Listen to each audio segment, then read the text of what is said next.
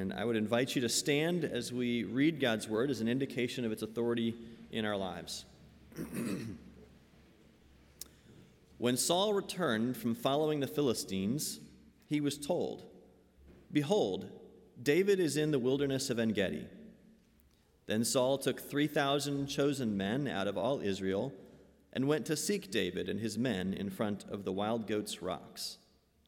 And he came to the sheepfolds by the way, where there was a cave, and Saul went in to relieve himself.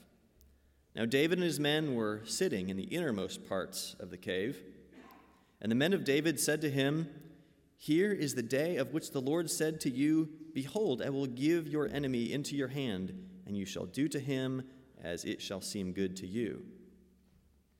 Then David arose and stealthily cut off a corner of Saul's robe. And afterward David's heart struck him, because he had cut off a corner of Saul's robe. He said to his men, "The Lord forbid that I should do this thing to my Lord, the Lord's anointed, to put out my hand against him, seeing he is the Lord's anointed." So David persuaded his men with these words and did not permit them to attack Saul. And Saul rose up and left the cave and went on his way. Afterward, David also rose and went out of the cave and called after Saul, "My lord, the king." And when Saul looked behind him, David bowed with his face to the earth and paid homage. And David said to Saul, "Why do you listen to the words of men who say, 'Behold, David seeks your harm'? Behold, this day your eyes have seen how the Lord gave you today into my hand in the cave. And some told me to kill you, but I spared you. I said, I will not put out my hand against my Lord, for he is the Lord's anointed. See, my father, see the corner of your robe in my hand? For by the fact that I cut off the corner of your robe and did not kill you, you may know and see that there is no wrong or treason in my hands. I have not sinned against you, though you hunt my life to take it. May the Lord judge between me and you. May the Lord avenge me against you, but my hand shall not be against you. As the proverb of the ancients says, out of the wicked comes wickedness, but my hand shall not be against you. After whom has the king of Israel come out? After whom do you pursue? After a dead dog? After a flea? May the Lord therefore be judge and give me sentence between me and you, and see to it and plead my cause and deliver me from your hand." As soon as David had finished speaking these words to Saul, Saul said, "Is this your voice, my son David?" And Saul lifted up his voice and wept. He said to David, "You are more righteous than I, for you have repaid me with good, whereas I have repaid you evil. And you have declared this day how you have dealt well with me, and that you did not kill me when the Lord put me into your hands. For if a man finds his enemy, will he let him go away safe? So may the Lord reward you with good for what you have done to me this day. And now, behold, I know that you shall surely be king, and that the kingdom of Israel shall be established in your hand. Swear to me, therefore, by the Lord, that you will not cut off my offspring after me, and that you will not destroy my name out of my father's house." And David swore this to Saul. Then Saul went home, but David and his men went up to the stronghold. This is the Lord's word. You may be seated.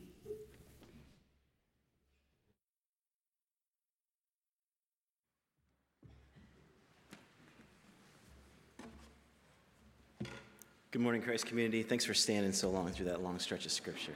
My name is Craig Cody. I'm one of the elders here. We're going to be in 1 Samuel chapter 24, and I just wanted to highlight real quick, there's these pew Bibles in front of you, and you're welcome to take these if you don't already have a Bible. It's on page 141 in here is the passage that we're going to be looking at today. 1 Samuel chapter 24. Well, in the middle of this really fascinating series, that's quite a story, isn't it? And that's where we're going to go today. Before we dive in, though, I want to give us a little recap of where we've been, what we've seen so far. We're in week 3 of our new sermon series, The Life of David. And my hope for this series is really 3 things. First, that we would see all of Scripture is for us. It's for you. It's for all of us. All of Scripture, Old and New Testament. Second, that we would be challenged by David, described as the man after God's own heart, as we see him deal with God through the ups and downs of his life. And then the third thing is that we would look through the lens of King David to see the true and greater King, King Jesus. That's what I hope happens as we go through these scriptures together. Not only me, but the other preachers that are going to be up here. That's our goal. Well, what have we seen so far? Remember where we are in Israel's history, where we've come from and where we're headed. 1st and 2nd Samuel, the book that we're in, we're going to look at both books. It marks an end to the chaos of the time of the judges. During that time, the time of the judges, the best of Israel's leaders could be seen running after pagan women, hiding behind luggage when they should be fighting wars, and doing all kinds of horrible things. That's the chaos of that time.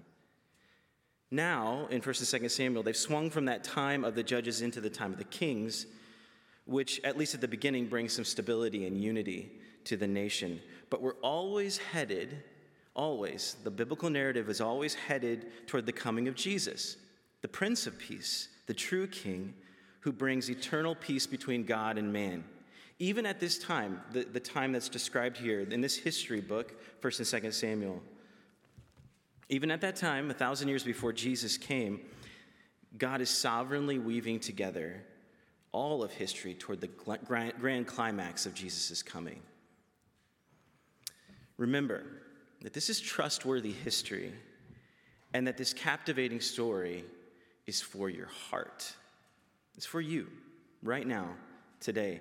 God, today, through this story of David's life, all of his ups and downs, he wants to work in your life right now. I don't know what you have going on in your life. I don't know what's going on in your heart. I don't know what you walked in here with today. But you can know this. God is speaking to you right now.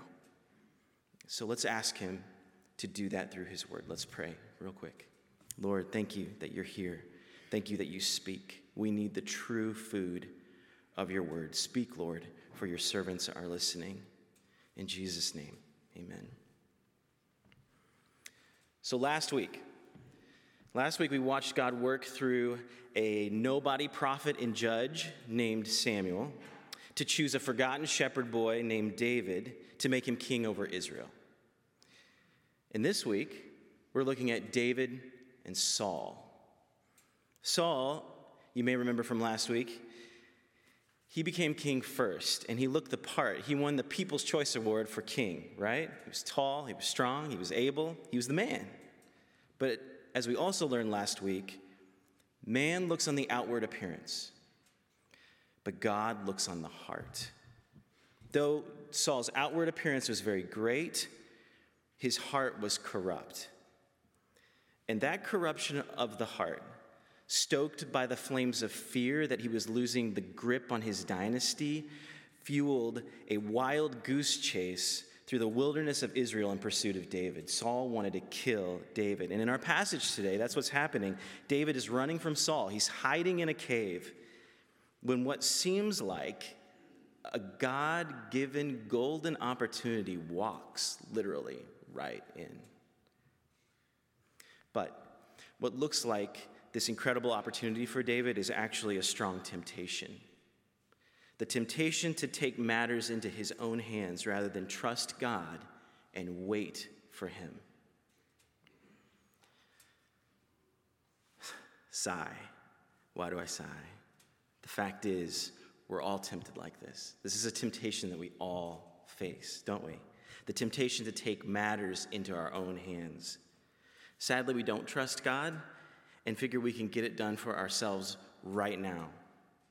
Not God's way, my way, now. Like, for example, just one quick example that came to my mind. Like cutting down people with our words. Gossip, slander. Rather than trust that God is in control, how easy it is for us to take matters into our own hands and cut someone down with our words, to bring judgment on them now.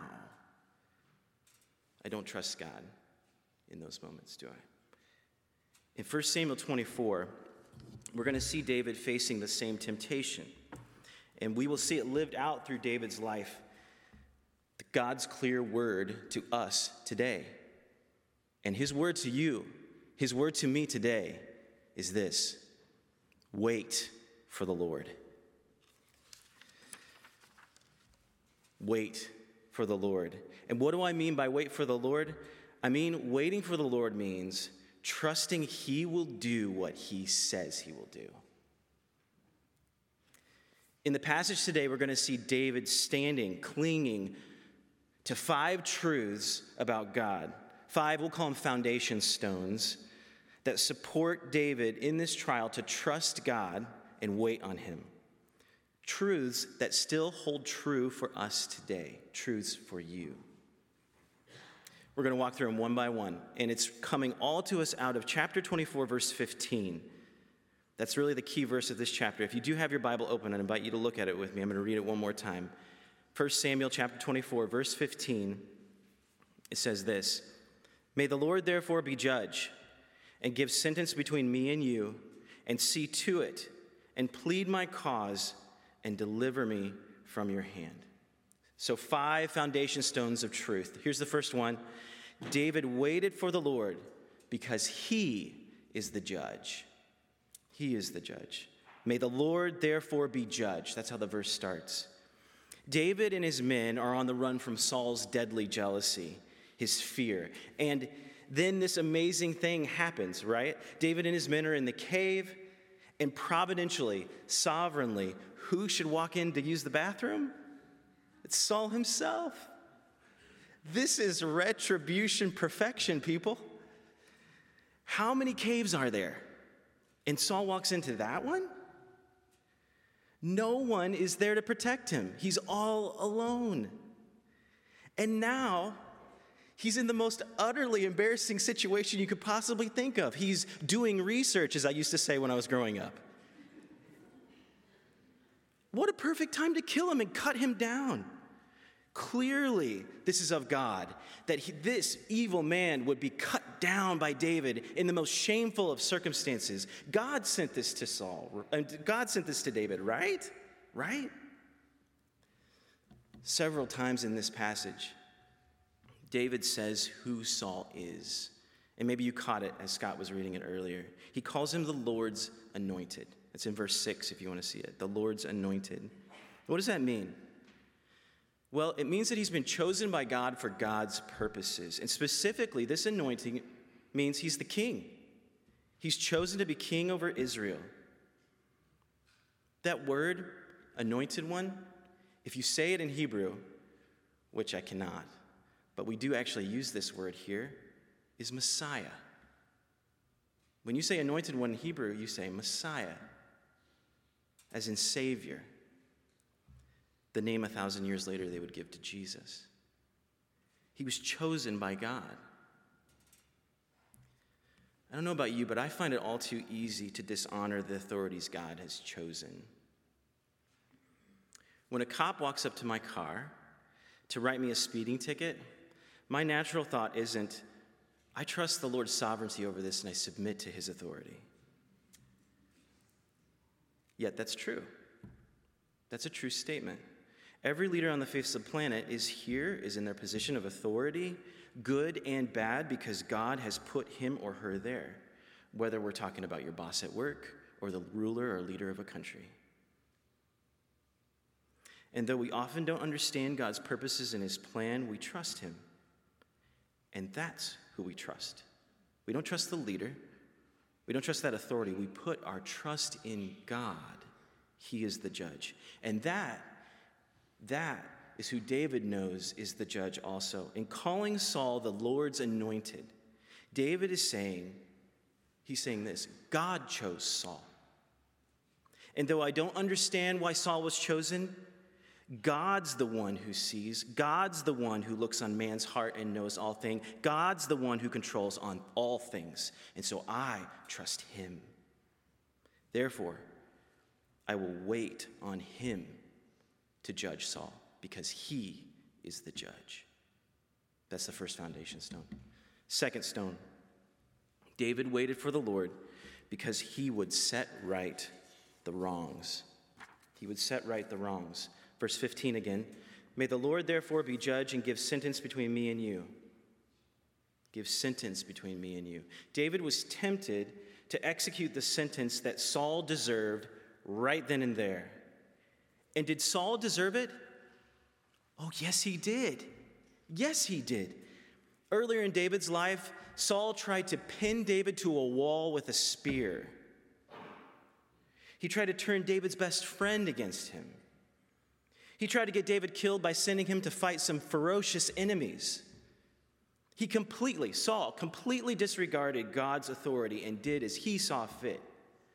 What a strong temptation lay before David. With a flash of his blade, he would give sentence and punish this madman, his cruelty, and bring the kingdom into his own hands. Even his friends, the men that were around him at the time, they urged him on. And they said this, God said he'd do this. God said he'd do this for you, David. Do it. Which God didn't say, at least not in that context. And in the heat of the moment, David did something he later regretted. Though he didn't kill Saul, he quietly slipped up close to him and cut the corner off of his robe. And that might seem like a nothing. It did to me. And in fact, I actually thought of it more as kind of like an in-your-face, look, I totally could have killed you if I wanted to. See, I've got the little piece of your robe right here. But that's not how David, whose heart was after God's heart, took it. This is verse 4. Then David arose and stealthily cut off a corner of Saul's robe, and afterward David's heart struck him because he had cut off a corner of Saul's robe. David's not striking Saul down.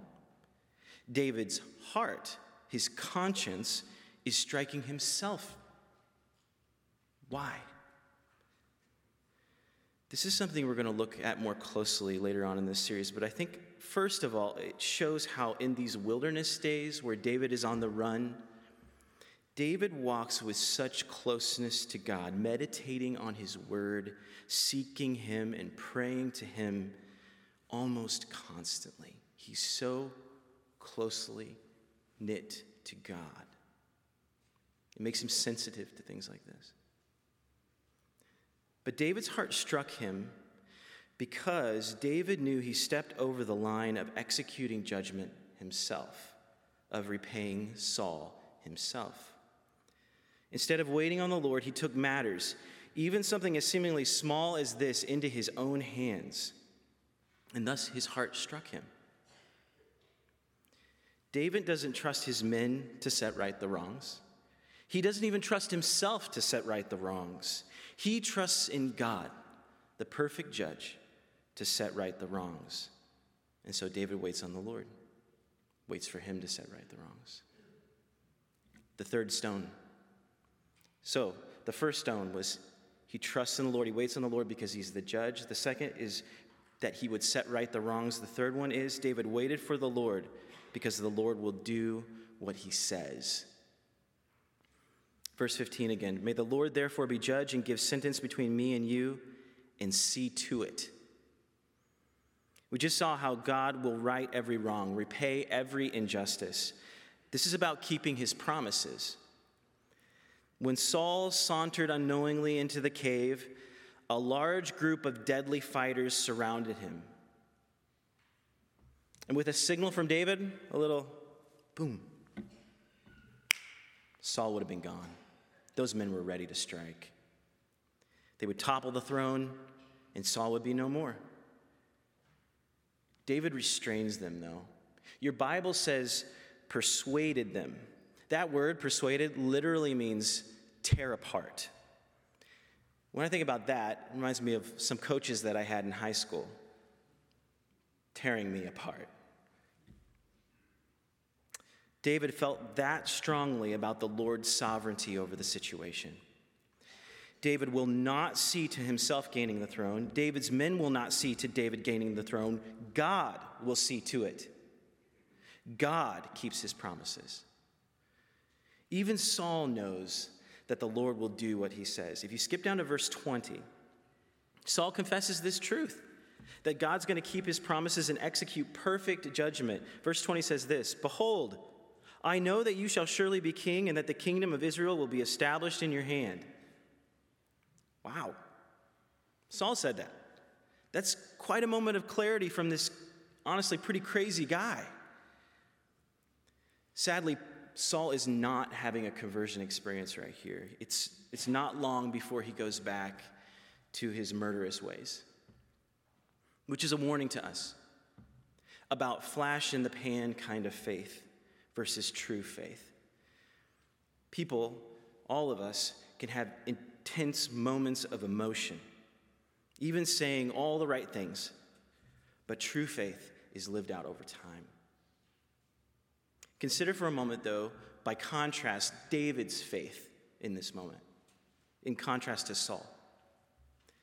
The opportunity to take what's rightfully his is right before him.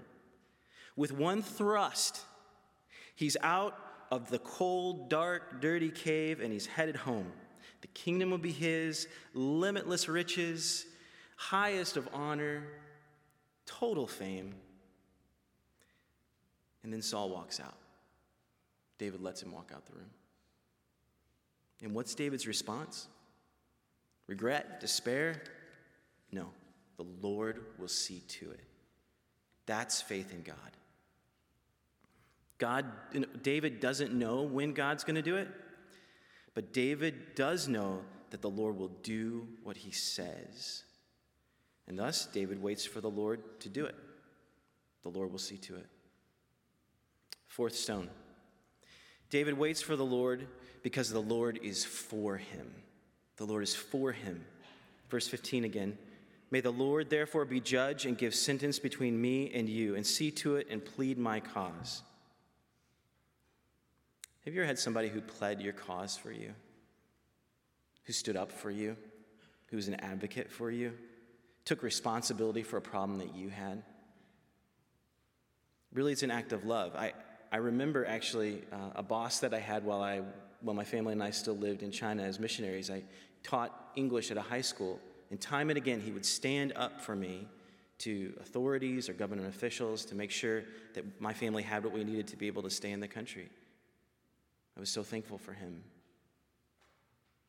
David says the Lord will plead his cause. David has an advocate. He has someone in his corner. And this one in his corner does it out of love.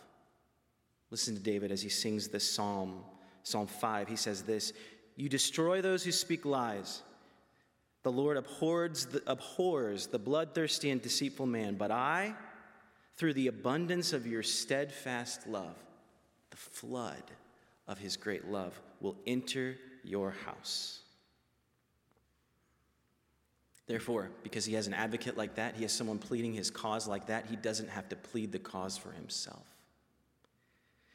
He doesn't have to prove himself to any man or army or government or even to God himself. God is for him. Oh, I pray for myself and for you that we would know the peace and the energy and the freedom that brings. To know that God is for you. Knowing that God pleads David's cause, that God is in David's corner, propels David in great faith. Listen to Psalm 18. He says this, "For by you, God, I can run against a troop, and by my God, I can leap over a wall. This God, his way is perfect. The word of the Lord proves true. He is a shield for all those who take refuge in him. Though the world comes against me, I have one on my side in my corner, and I am so confident of his love, his care for me, that I'm fearless. I'm energized to wait." And this is not a passive, idle type of waiting. David is not being irresponsible here. David is actively choosing not to murder Saul, and instead choosing to obey God. Thus, David waits for the Lord because the Lord is for him. And finally, the fifth stone, the final stone. David waits for the Lord because the Lord will deliver him. May the Lord therefore be judge and give sentence between me and you, verse 15, and see to it and plead my cause and deliver me from your hand. Deliver me from your hand. This is looking forward to a great day. David sees a great day on the horizon when the running and the fighting and the cave dwelling and the anguish, all the exhaustion of this season will be no more. He knows that God is a deliverer. He saw it as a young boy when God delivered him from lions and bears. He saw it as a young fighter when God gave him victory over enemies. He saw it on the run from Saul as the Lord has protected his life over and over again. And David knows that God will deliver him from Saul's hand and bring him safely into the kingdom that has been promised him. This is David saying, when he says that the Lord will deliver me, this is David looking for final vindication. The proof of the pudding is in the eating. David taking the throne, the day that he ascends the throne, is proof that God will deliver him, that God is for him, that God does what he says, that God rights all the wrongs, that God is the judge, judging perfectly. David wants his life to show, to display that God is God and there is no other. When David ascends to the throne, when he sits on that throne in that picture that's up there, when he sits up there, when he rules over Israel, on that great day of vindication, no one's going to look at David and say, David, man, you were just stronger and faster and better. This is because of you. No, that's not what David wants. On that day, when he sits on the throne and all of God's promises are true, everyone will say, how great is David's God. And thus David waits on the Lord because the Lord will deliver him. 5 foundation stones upon which David stands as he's waiting for the Lord, trusting the Lord to do as he says. David knows that the Lord is the judge. David knows that the Lord will right every wrong. David knows that the Lord will always keep his promises. David knows that the Lord is for him. David knows that the Lord is the one who will deliver him. David knows God. So instead of picking up his sword before Saul, he bends his knees before the Lord. Let's be honest with one another right now, though. What a scary place to be, to wait on the Lord. It is scary to wait for the Lord, to wonder where the next dollar is going to come from, or when your boss will get what he deserves, or when you're in darkness, or when you're in pain, when it will end, when the future seems so uncertain. What is going to happen? That is a scary place to be. It takes courage to wait on the Lord. When we started this whole series, we went to Psalm 27, a psalm that David wrote. Do you remember the cry of his heart in that psalm? He said this, "One thing I have asked of the Lord, that I will seek after, that I may dwell in the house of the Lord all the days of my life, to gaze upon the beauty of the Lord and to inquire in his temple." And then verse 8, he said this, "You have said, seek my face. My heart says to you, your face, Lord, do I seek." I want what's true of David's heart to be true of my heart, to be true of our hearts. Passion for God, hunger for God, gazing on the beauty of our great God, seeing and beholding and knowing the God we just talked about in such a way that it results in verse 12 of that same psalm. Verse 12 says this: after gazing on the beauty of the Lord, David closes by saying this: wait for the Lord. Be strong and let your heart take courage. Wait for the Lord. But we don't wait, do we? We turn to all manner of empty promises and lifeless solutions to the here and now everyday problems of life, and we come up dry. We choose here and now joy of partying late Saturday over the promises of God given to his people as they gather in church on Sunday. We choose the here and now judgment of cutting down with words bosses and authorities we don't like over trusting the God who sees and is the judge. We choose here and now emotional and physical intimacy over God's lasting word to draw near, to provide in his timing. We choose here and now money in the bank and homes and stuff over giving toward God's work in the world that bears eternal fruit and rewards that last forever. And David did that too, friends. It's not just me. It's not just you. David did it too. Rather than continuing to trust God, he went and stole another man's wife. Rather than seek God's will about building a temple, he decided to take it into his own hands. Rather than trusting that God was king over his people, he wanted to count everybody just so he felt so good about himself. He took matters into his own hands, just like we do. But I have good news. Though we do not wait for the Lord, God, as judge, sent Jesus to take our guilty sentence for us on the cross. Jesus was judged a sinner because of my sin, and I was judged righteous because of his righteousness.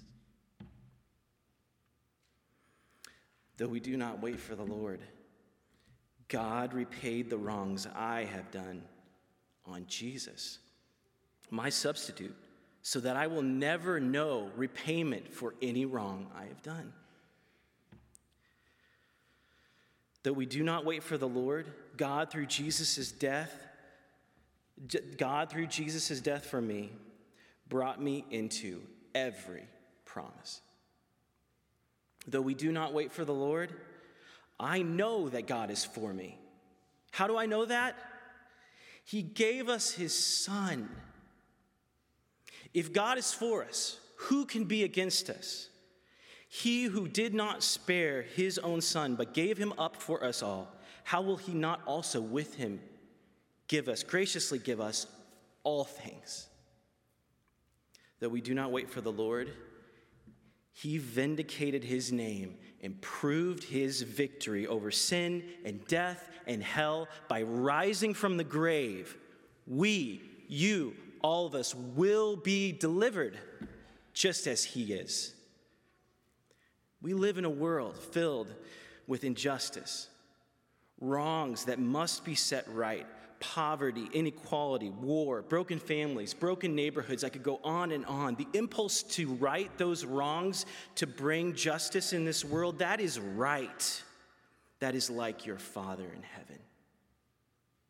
And therefore, as people, anyone who has trusted in Jesus Christ for the forgiveness of sins, people who are filled with the Spirit of Jesus, we go to the world to bring God's righteous kingdom to bear.